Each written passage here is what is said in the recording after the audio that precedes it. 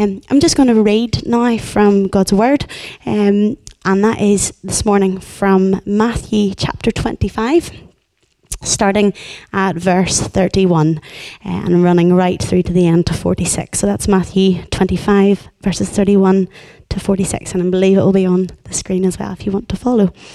It's entitled The Sheep and the Goats. When the Son of Man comes in his glory, and all the angels with him, he will sit on his glorious throne. All the nations will be gathered before him, and he will separate the people one from another, as a shepherd separates the sheep from the goats.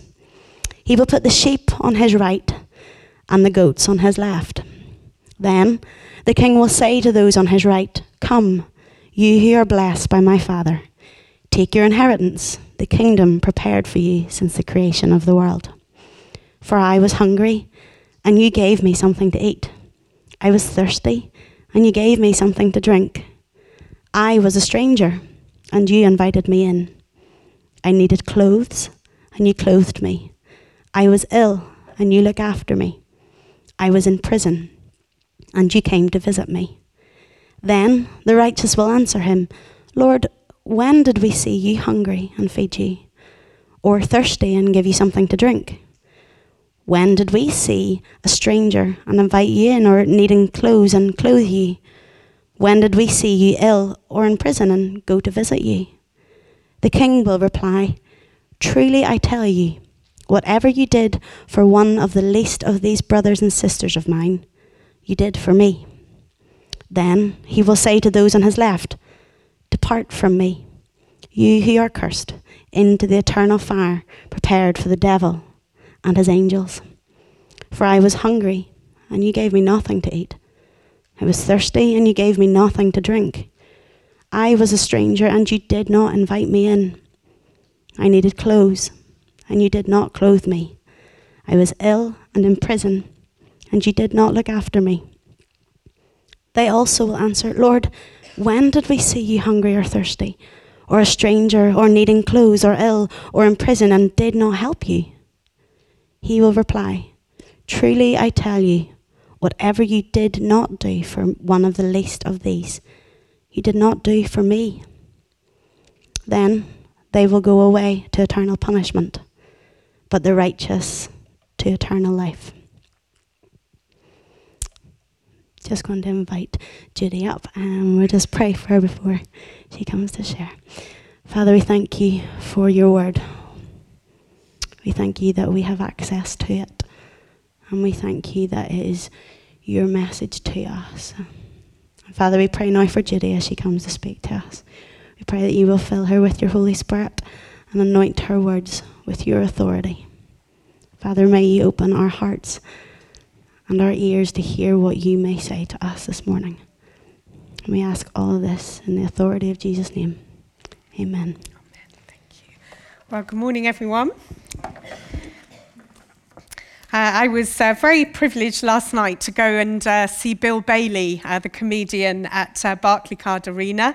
And he had two pedals. One was a kind of jazz blues pedal that he put on to sort of change the mood.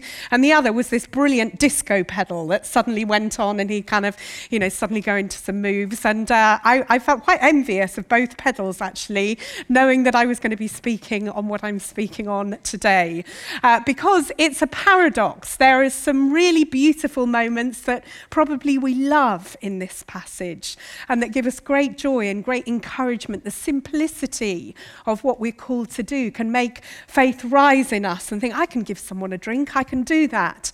And so it warms our hearts. But then there's some really difficult bits, aren't there? And I've got to be honest with you, I have struggled in preparation for today because I think it's a beautiful passage that I love, but it's also a passage that contains challenge. And we're looking at this as part of our series on the kind of paradoxes of the gospel. We've looked at strength and weakness. We're looking at rich and poor, dead and alive, the ands of the gospel. And sheep and goats is slightly a bit more of a weird one in terms of paradox. I'm not sure how paradoxical they are, but certainly when you look at the passage, there's something very conflicting about it because it's about grace and truth. It's about kindness and mercy, but also about judgment. So there is a paradox, actually, and there is a sense that we identify and we think, well, am I a goat? Am I a sheep? And I have good news for you about that, I think, in this lovely picture of the goat and sheep, looking quite pally, actually, in this particular picture. But sheep and goats was a great analogy, as always with Jesus. He starts from where people are. They would have known on the Palestinian hillsides the picture of many flocks that were a mixture of sheep and goats. And actually, superficially, if you looked, it was quite hard to see who was a sheep and who was a goat. You could look from a distance or look and just think, yeah, there's a flock of something.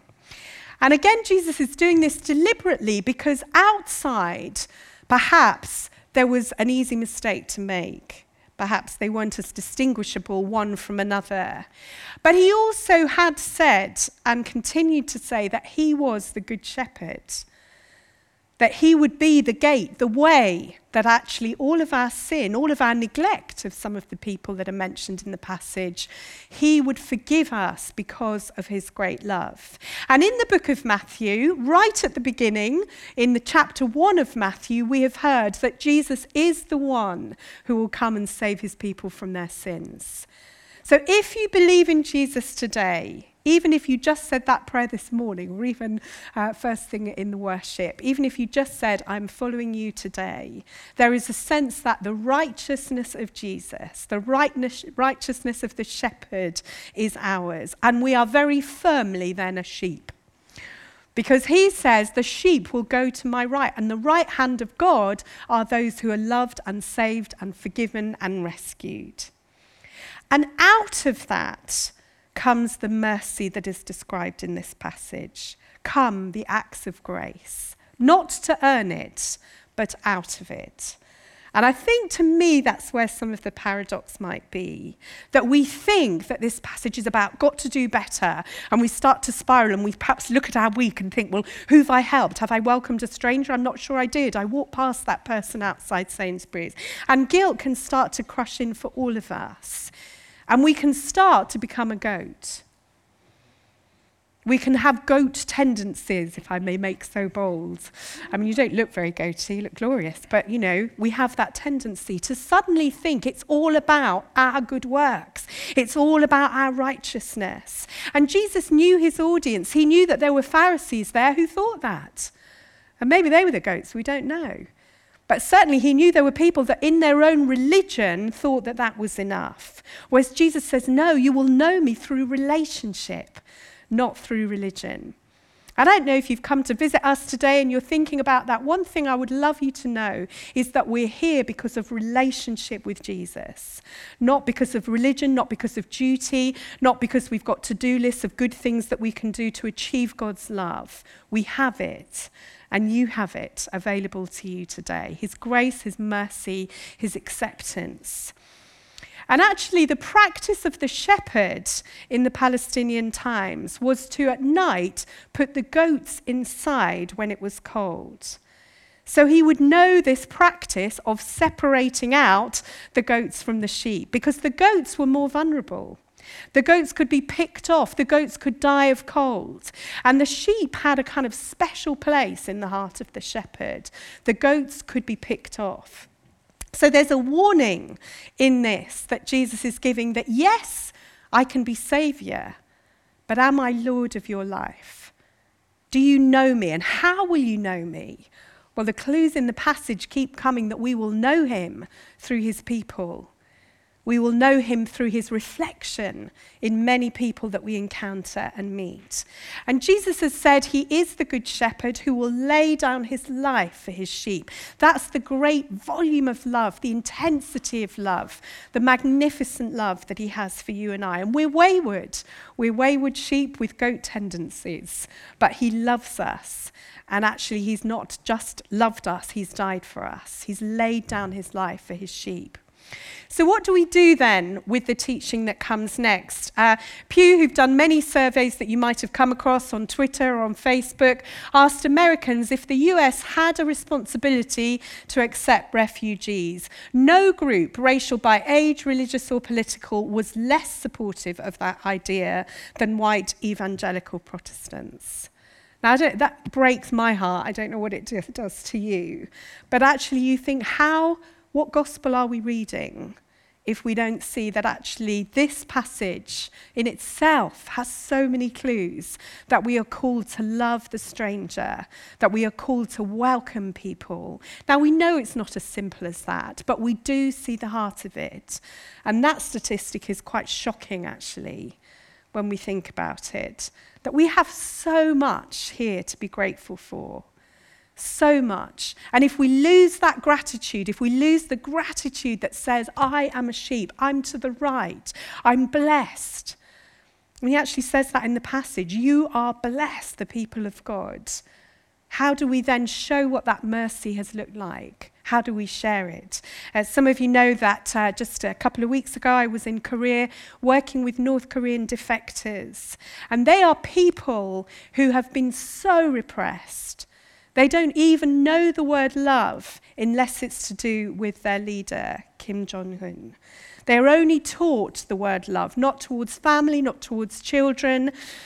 They've only heard the word love towards him. And what he's done, this is how evil the regime is, if I can just rant for a minute, he's actually taken the gospel of Jesus that his grandfather knew and that his father knew a bit of, and he's turned it in to a worship of him. He's put his name, if you like, in place of God and Christ. So some of these North Koreans, when they're learning scripture, say, I recognize this. It's what we were taught.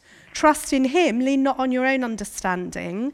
And you think, well, hang on a minute, I'm hungry, I'm poor, I'm starving. And they jump into rivers and defect. And so one of the challenges for us on the trip was to try and explore, what does love look like? And when you've not really known it, you might have felt something, but you didn't know how to give it a name. It's quite a remarkable thing. The only thing I could compare it to is that film, I don't know if you remember the film Room, where the child grew up in a room, and that was all he knew for 14 years. And suddenly he's free, and he finds this world that he just didn't know. And it's like that for defectors. They're learning to make phone calls. They're learning that they can have more than 3 haircuts. Some of us have done that. I think I've only had 2 my whole life, so maybe. But do you know what I mean? They're suddenly free. And what you see when you worship with them, what you see when you pray with these people, is a phenomenal gratitude for that love. And some of them said, when we heard about the United Kingdom, we dreamt of living there. And I was able just one night to preach into North Korea by a radio station, which was one of the most exciting moments of my life. It really was. And it was an off-the-cuff, sudden thing that happened that I was invited in. I had no notes, no nothing. And apparently I sounded a bit like I was giving the results of Eurovision at the beginning. I said, hello, I greet you from the United Kingdom and I send love. And they said, they won't know what that means, Judy. So it wasn't a great start, but I think it went from strength to strength after that. I hope. Anyway, you have to take my word for it. But really the message that I gave was the light shines in your darkness and the darkness will not put it out. And the United Kingdom do pray for you, because I found that every time I spoke to someone and said, our country pray for you, they could not believe it. Because they said, we are taught that we are the forgotten people, unloved by the rest of the world. So when we look at this passage and we see that actually Jesus is saying, however you treat the least of these is how you love me. And that actually there is a call on every heart to say, I accept this grace, I accept this mercy, but what do I do with it? And as we look at the people, as we look at the nations, how will they be gathered in? Well, one of the ways they will be gathered in is by us being Jesus to them, being the face of Jesus. And when we read the passage, there's a lovely sense of surprise, isn't there? And it's not all good surprise, it's jazz pedal and disco pedal, if you like. But on the good side, the surprises are we will have done things that have blessed Jesus that we have not even thought about. He says, you won't have realized you did it. You just gave that person a drink, or you just welcomed that person, you were on the welcome team here, whatever it was. And actually, as we look at people in prison, and that's mentioned, it's not just people physically in prison, is it? We know that, as Jackie prayed earlier on. There are people imprisoned in addiction. There are people imprisoned with mental health challenges and huge things going on in our city where we can perhaps do one thing for them. We have one of our flock, if you like, in prison at the moment. And we heard recently this week that he's had his back lacerated and is in the prison hospital. You know, we could send cards just to say we haven't forgotten you. That's just one thing that we could do. But I love the fact that there is simplicity in this. And he's saying, how will you get to know me? You will get to know me by seeing me in my people, by seeing my face reflected back. So Francis of Assisi writes of wanting to have faith, wanting to earn God's love, wanting to earn God's trust, and being out one day and seeing a leper, and he had been taught, as they all had at that time, to ride by, not to go near the leper. The lepers, if you know, they used to ring the bell and say, don't come near me.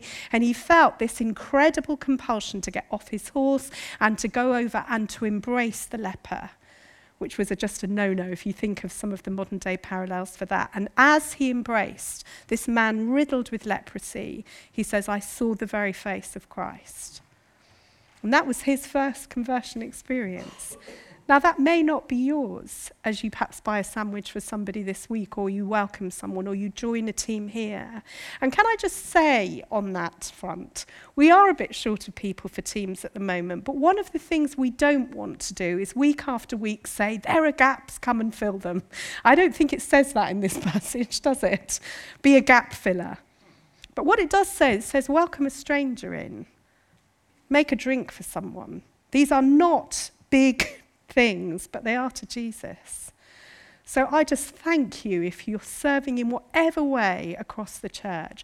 But if there is a way that one of these things just resonates with you, making refreshments, think, oh, well, I can say hello to people, I can do that, then please do come forwards. That's just within church, but it will bless somebody else. And you can be the welcoming face of Jesus, because you look very lovely.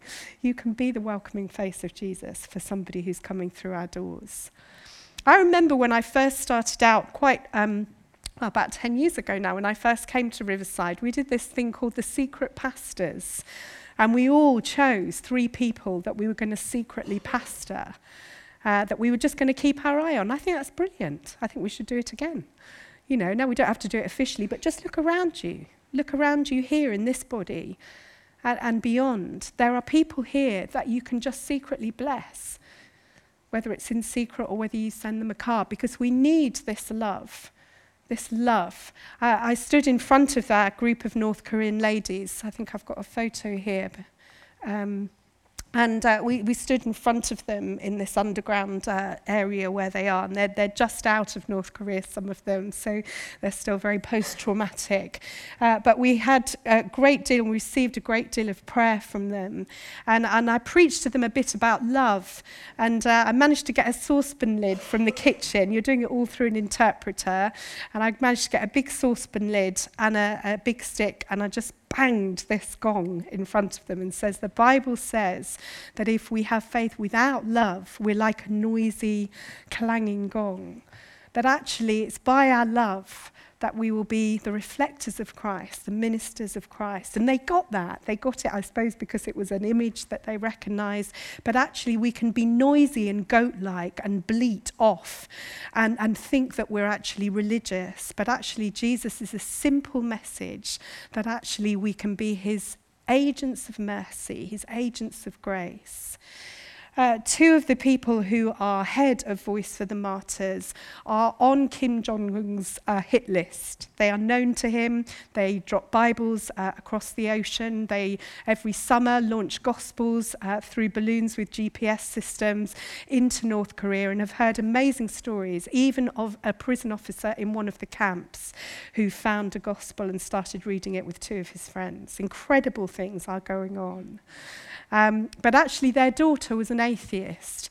And she said, I got super couple as parents. What was it like? We were growing up in America and everybody said, your parents are amazing and they risk their lives daily. And she said, I just didn't see it. And her brilliant dad said, I'm not going to try and persuade you with words. I'm not going to put you on a course. I'm not going to give you something to read. He said, I'm just going to ask you once a week, will you come out on a Saturday and feed the homeless with us? And she said, I'll do that. Actually, I'd quite like to do that. And so she did that, and she did it for a few weeks. And then one day she looked around the table of the gathered people to have this food. And she saw women who'd been caught up in prostitution, 2 of them at the table. She saw one of her friends who'd been struggling with drug addiction. And she looked at the table and she said to her dad, this is beautiful. And he said, there's something in this, she said, that really, really speaks to me. And he said, this is what the table of Christ looks like. And that was her first real experience of encountering Jesus through that ministry. And I think this is part of what he's saying. If you want to really get to know me, yes, you're saved by me. Yes, you're safe. But actually, if you really want to get to know me, then actually feed my sheep. He said that to Peter, didn't he? And Peter had got things really spectacularly wrong at times. But actually, he had received mercy. And when we have received mercy, when we know what we really deserve, none of us deserve a place at that table. That table of all different sorts of people, that table of all the nations, if you like. And I would say these people that were praying for us here have not been tutored in it. Some of them are literally saying their first prayers. They're hearing the word of God, they're hearing the name of Jesus, some of them for the first time in their lives, and some of them are well into their 60s. And here they are praying for us, and I cannot even begin to describe how powerful that felt. The atmosphere of the Holy Spirit. Now, that's not to do with tuition, that's not to do with being a goat, being a religious person, that is to do with the heart. And whatever we make of this passage, and I do think it's a tough one, whatever we make of it, it's a passage actually about the love of God for his people. And his desire is as the shepherd. He doesn't want anyone to be picked off. He wants all of us not only to know him, but to serve him. All of us not to know his rescue, but not only to know that, but actually to live that out as well. This is not a new idea. As you look at Scripture, as we look at what it says in Isaiah 58, God has always been passionate about this. It's not something that Jesus introduced. It's something that actually, if we look at the Old Testament prophets, he said, what kind of fasting does our Lord require?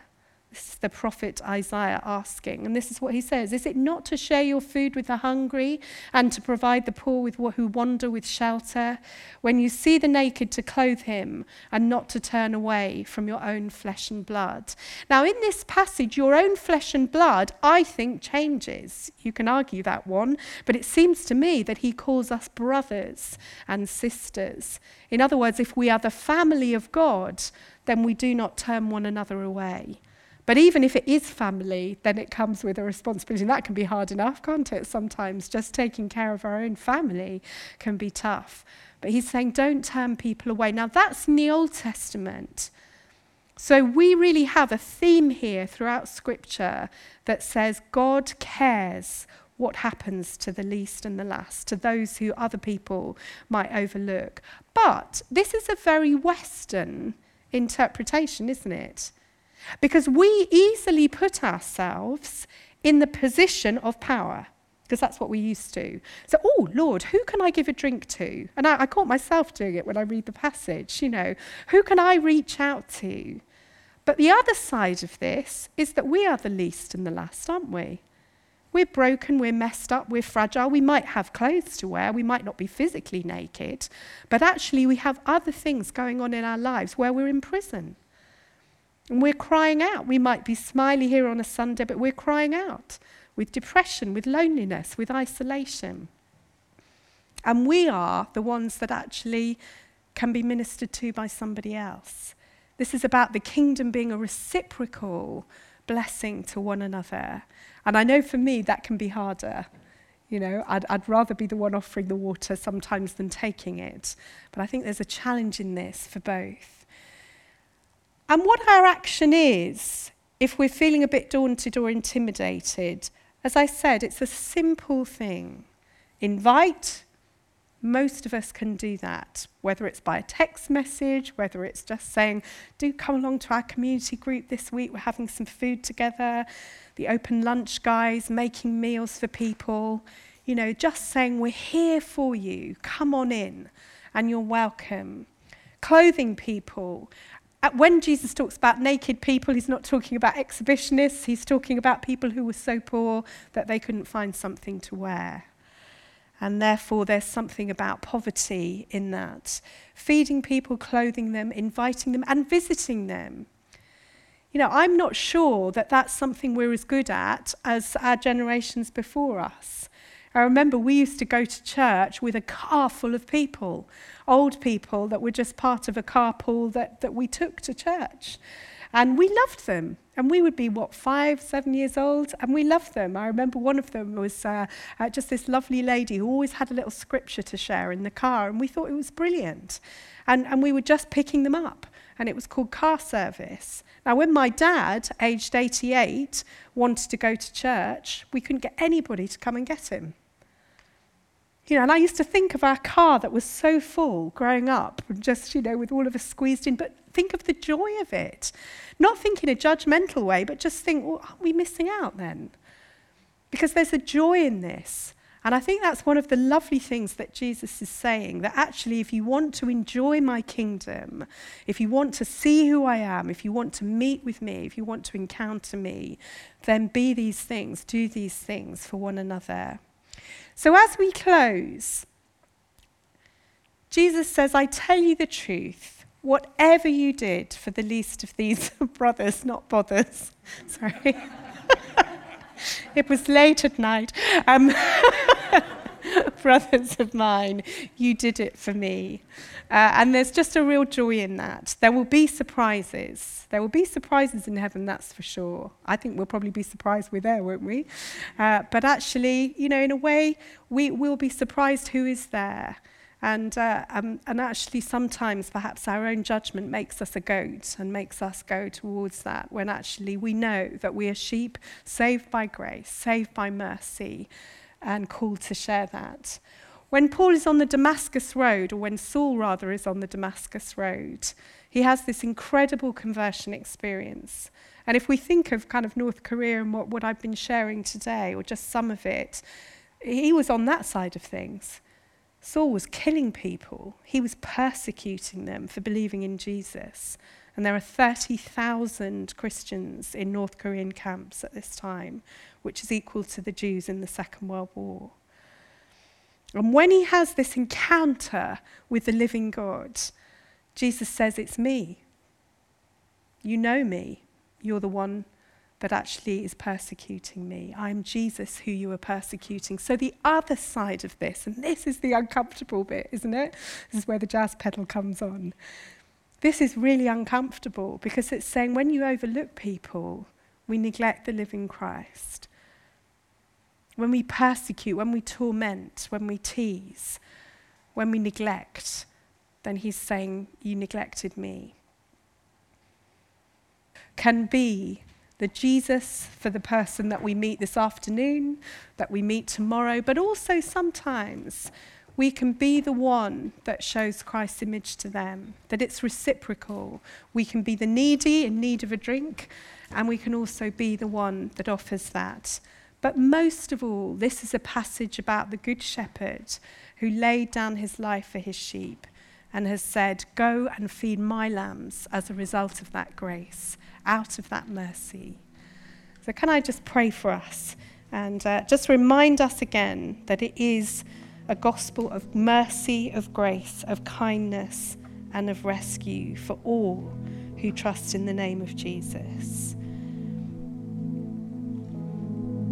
William Barclay says, when we learn the generosity which without calculation helps a man in the simplest of things, we too will know the joy of helping Jesus Christ himself.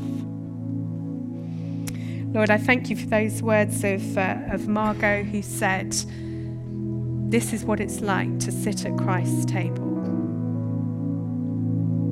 And Lord, you have said that if we so much as believe in you and accept you, your forgiveness, your grace and mercy, that we have a place at your table eternally, that we are welcomed into a family of love and forgiveness. And Lord, we're a very mixed bunch of people. All the nations will be gathered. Those who are rich, those who are poor, those who have been the least in this world or have seemed like that will have a place if they trust and believe in your name. And Lord, we pray that we can be the people that show that love to your world. That instead of that horrifying statistic that we've shut our doors and we've shut down our hearts to the stranger, that we can be those who open up our hearts, open up our lives, open up our wallets, open up our diaries, so that Jesus will say, you did it as for me. By your Spirit, we pray. Lead us into our week. Give us your eyes to see the world as you see it. In the name of Jesus.